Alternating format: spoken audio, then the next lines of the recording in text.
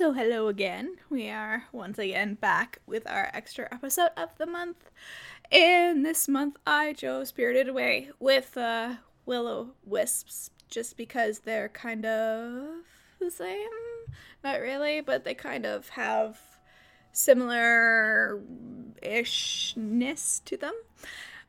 Just a side note, same as Bem Springs Hotel, I am a little off, so I might I'm just like a little off, so like it'll be weird, maybe. It might not be, who knows. Weirder things have happened. Anyway, so I chose Spirited Away, kind of different lore that has to do with the phenomenon around the world, specifically for fairy lights, which are will-o-wisps, which are somewhat known to be nefarious depending on where you go. Anyway, that will be this month's episode, so I hope you enjoy. So kamikakushi is the Japanese word for spirited away, and it's used to refer to mysterious disappearance. I can speak. I am a native English speaker, apparently. Is used to refer to mysterious disappearances or death due to angered gods. It was common for children in old-timey Japan to disappear only to reappear at a shrine a few days later, claiming that a god had taken them. And there is also a legend of Tono, where people disappear into the forest and either wander out lost, broken mentally, and disoriented, or others get shot or lost in the forest forever. It's only recently that this phenomenon has kind of become popular again. Because before it was only in that kind of era, but popular culture with, of course, Spirited Away the movie, and like different manga and books and stuff like that have brought it to be more popular again. I know we have a little good bit about this, which is, we're starting on a but, so I'm sorry. But as time has changed, the story's changed as well. The term itself lost its connection to the powerful and menacing nature and became a replacement for the disappearances of everyday things. One thing remained unchanged: the desire to get lost and to sever all ties with society and civilization. This is the core of kamikakushi, the only path to become free in any way possible. In a few stories collected by Yanagita about this phenomenon, a reader can discover a regular pattern. This pattern is somewhat scary considering the relatively small territory and time span of the stories. As an example may serve story number 8, the young girl playing under the pear tree disappears suddenly without a trace. The only thing that remains is her straw sandals. She comes back 30 years later as an old woman in ragged, but not dirty, clothes. With a hint of a smile, she explained that she wanted to see everyone once more for the last time, and disappeared for a second, final time. This is a typical example of kamikakushi. There are others, and among them, another pattern appears.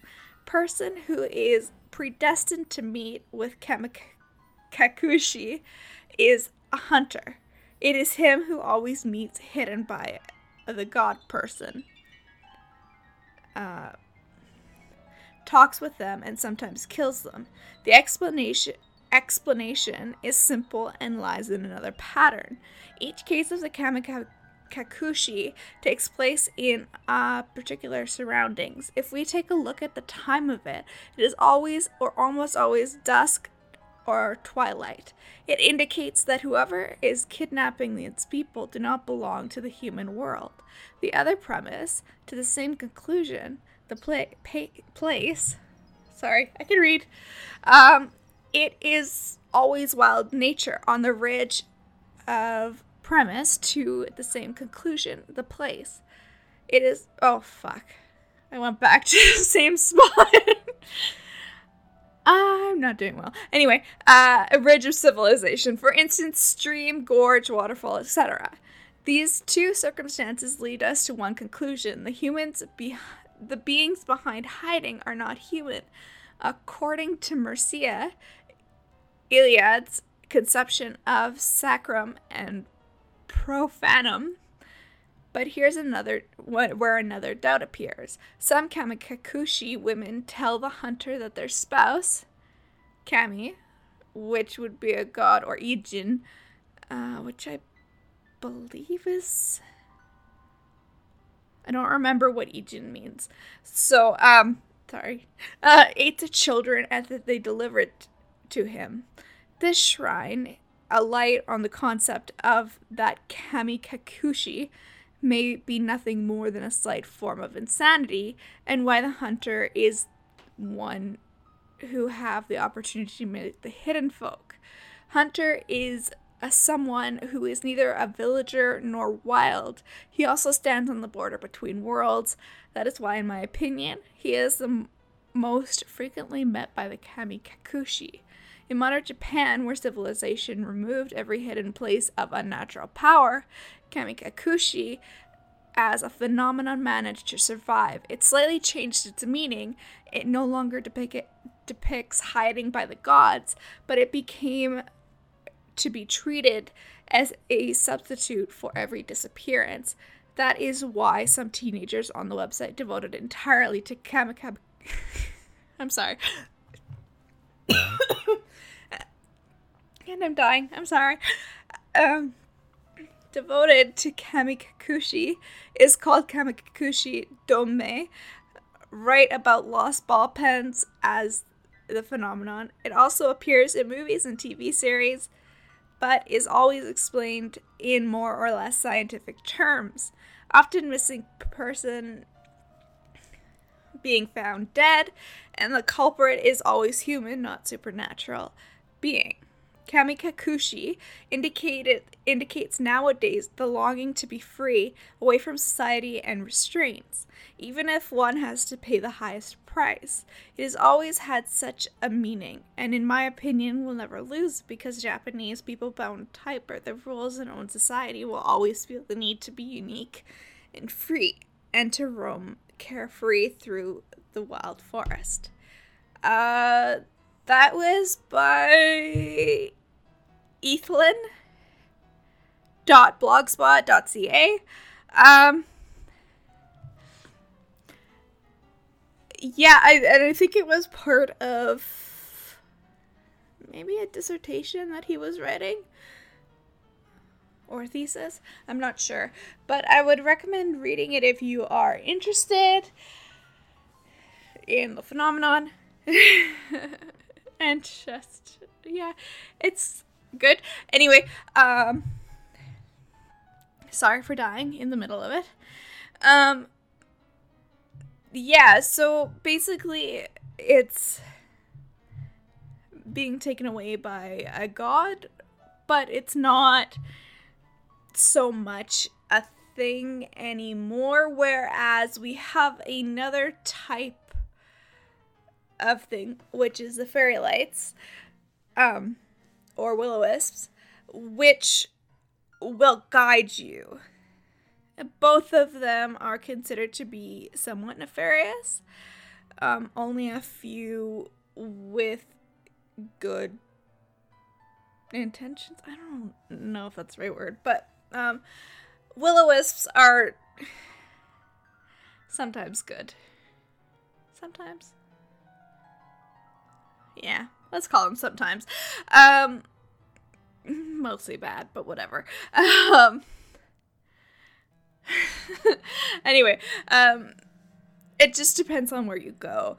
Will-o-wisps are known in the UK to appear over bogs and moor, which are dangerous because travelers are known to be drawn to the lights and then leave the path. which is not good because you will die. There are many names for this particular phenomenon, both in the UK itself and across the globe, but most have have something in common, which is the fact that they're a glowing ball of light. Which, yeah, and they all have legends that include the devil, basically, from what I've found. Some don't, but let's go with yes. The Irish version it's my favorite story, being a human trickster unable to enter heaven for the amount of time he spent tricking the devil. He tricked the devil twice, because the first time he wanted to finish his drink, and the second time he just wanted to trick the devil. And apparently if you trick the devil twice, you're not allowed to go to heaven. And the English version being a blacksmith who simply wasn't a good person, his coal being the light that you will see. Mexico's version is that these lights are witches or brujas, but what they do is disputed upon the region that you go to. Another one that Mexico has, lore that they have, is that it is a money light, where the light guides only children. So this one is one of the only good ones that I found, where it would lead kids to treasure or to money, and the adults would have to follow the kids because only the kids could see them, which is awesome because your kid gets to go for treasure. In Massachusetts, there is a swamp where these lights are commonly seen.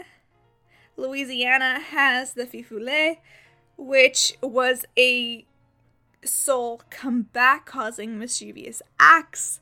Or another thought on the Feu Follet is that it was an unbaptized child because Christianity. South America has the same lights, much the same as the others. I've said so far, basically it's rote, like it's the same, like they cause mischief or they want you to go off the path or stuff like that. It's just a common theme for these lights to be bad across the world where they are. So they're also in Asia, Australia, and the rest of Europe. They often appear above marshes, which do release a gas, but either way, they are known to disorient and kill fishermen or footpath travelers, will-o-wisps, or whatever you choose to call them. They are extremely important in fiction as well. You've probably read about them in your favorite fantasy and children books, and they also appear in music. So, like, in Harry Potter, they're there. I don't know. Other books I can't remember because I can think.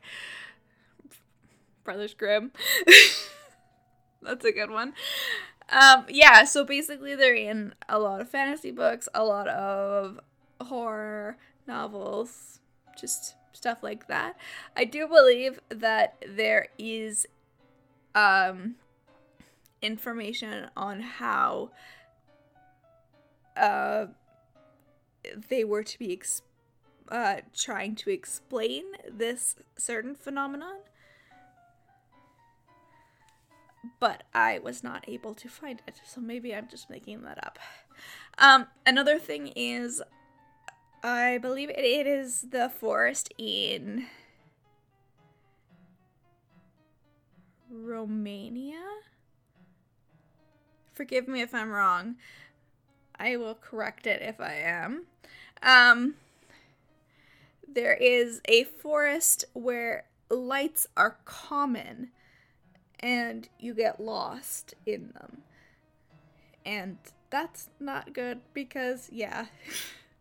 Also, they are common in graves, but those aren't will-o-wisps. I would equate those to being spirit orbs. Not will-o-wisps, which is a different phenomenon. Yes, so anyway, there's that. And then we have some of my favorite unexplained disappearances, which are in 1628, which you have to understand, like, I understand. It's 1628. They're not going to find him. Yes, anyway. David Thompson, founder of New Hampshire in 1623, moved his family to an island in Boston Harbor, which is today called Thompson Island in his honor. In 1626, they became the first European settlers in Boston, Massachusetts, and he disappeared in 1628 and was never heard from again. Some theorize that he was the victim of foul play, while others suggest that he accidentally drowned in the Boston Harbor. In 1802, James Durham, 45 or 44, the first African American to formally practice medicine in the United States, disappeared after 1802. People debated why he disappeared. In 1842, Charles Christian Dutton and 4 other men disappeared without a trace while driving cattle from Port Lincoln, South Australia, to Adelaide. With Australia, though, like, can't you just, like, walk into the outback for, like, 2 minutes and disappear? That's not nice. Australia, I want to come see you, but I'm scared because everything wants to kill you. In 1857, you might not know this, Solomon Northup, 48 or 49 at the time, an American author most notable for his book 12 Years a Slave, in which he details his kidnapping and subsequent sale into slavery. Northup did not return to his family from his book promoting tour. No contemporary evidence documents Northup after 1857. 1908. Belle Gunness, 48. Norwegian-American serial killer vanished on 28th of April after a house fire, suspected arson, because why not with a serial killer, and withdrawing a huge amounts of money from her bank account. So obviously that one is just her disappearing without any help. But I just, serial killer, so. 1900, Thomas Marshall, 24, James Ducat, 48, and Donald MacArthur, all lighthouse keepers at the Flannan Isle Lighthouse, mysteriously vanished from their post during a fierce storm on the 26th of December that year and were never seen again. 1910. Dorothy Arnold, 24, was a Manhattan socialite and perfume heiress who vanished after buying a book in New York City. She intended to walk through Central Park but was never seen again. In 1919, Ambrose Small, 56, a Canadian millionaire, disappeared from his office, and he was last seen at 5:30 p.m. the 2nd of December, 1919, at the Grand Opera House in Toronto, Ontario. 1930. Don't worry, we're almost done these. I just find them fun. Joseph Force Carter, 40, Crater, sorry, I don't have my glasses on, 41, Associated Justice of New York Supreme Court, was last seen on the 6th of August after eating a meal at the restaurant. Judge Crater was never seen or heard from again. His mistress, Sally Lou Ritz, 22, oh wow, way to go for half your age, was falsely said to have disappeared a few weeks later, but was interviewed by police as late as July 1937. Crater's disappearance, which prompted one of the most sensational manhunts of the 20th century, was subjected to widespread media attention and a grand jury investigation. Crater was declared legally dead in 1939, and his missing persons file was officially closed in 1979. However, Cold Case Squad detectives have investigated new leads as recently as 2005. To pull a crater later became slang for a person's vanishing. This one, I would hope everyone knows. 1937, Amelia Earhart, at 39, was a famous American aviator. She was the first woman to try, circumnavigational flight to the globe. During the attempt, she and her navigator, Fred Noonan, 44, disappeared over the Central Pacific in the vicinity of the Howland Island on the 2nd of July. In 1939, Rita Gorgonova, 38, a governess who later became a murderer after leaving... this is why I added this one, you see. After leaving a prison on the 3rd of September, was never seen again. There are more like these, and of course they'll be in the description. But I like these ones. I also avoided anything with war, sea exploration, because those are super easy. And I also stayed away from more modern ones, because obviously, like,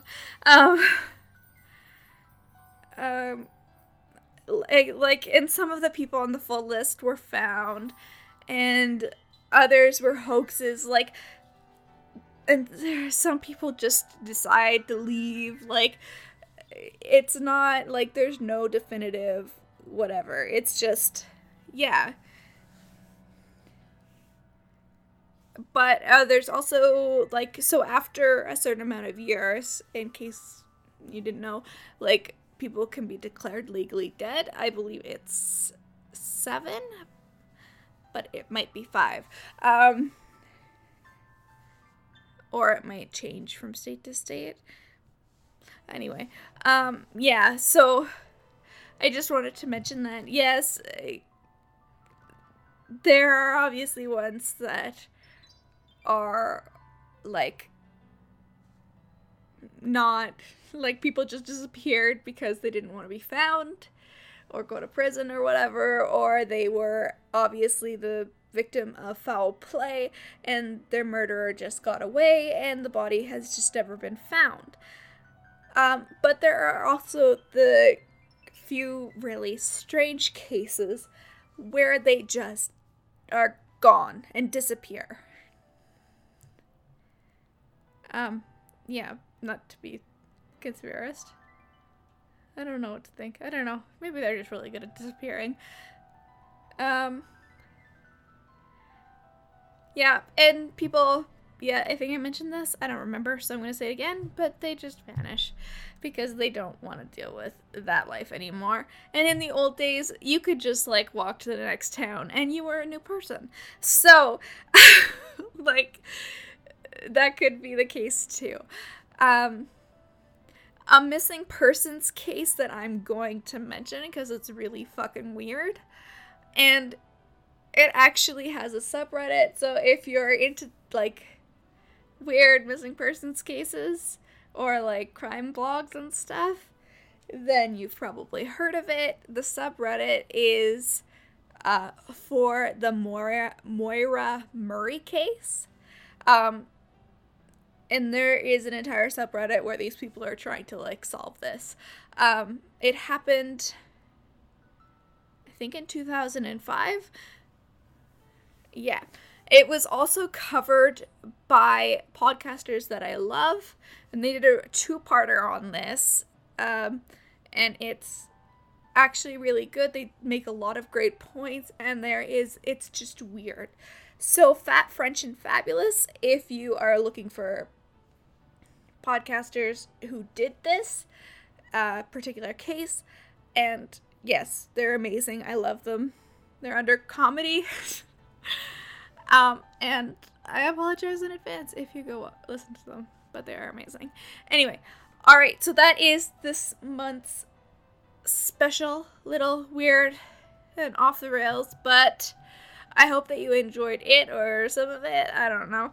I don't know what next month's will be. I'll figure something out. Maybe organ memory and transplant, because that is fun and there is scientific evidence about it. If you have a better one, I don't know, contact me. If you have any questions, comments, or concerns, please contact me anyway, as always, at mindlessdwh, or on my Facebook page, which is Spooky Scary Fun Time. And with that, I will talk to you on next Tuesday. So stay spooky.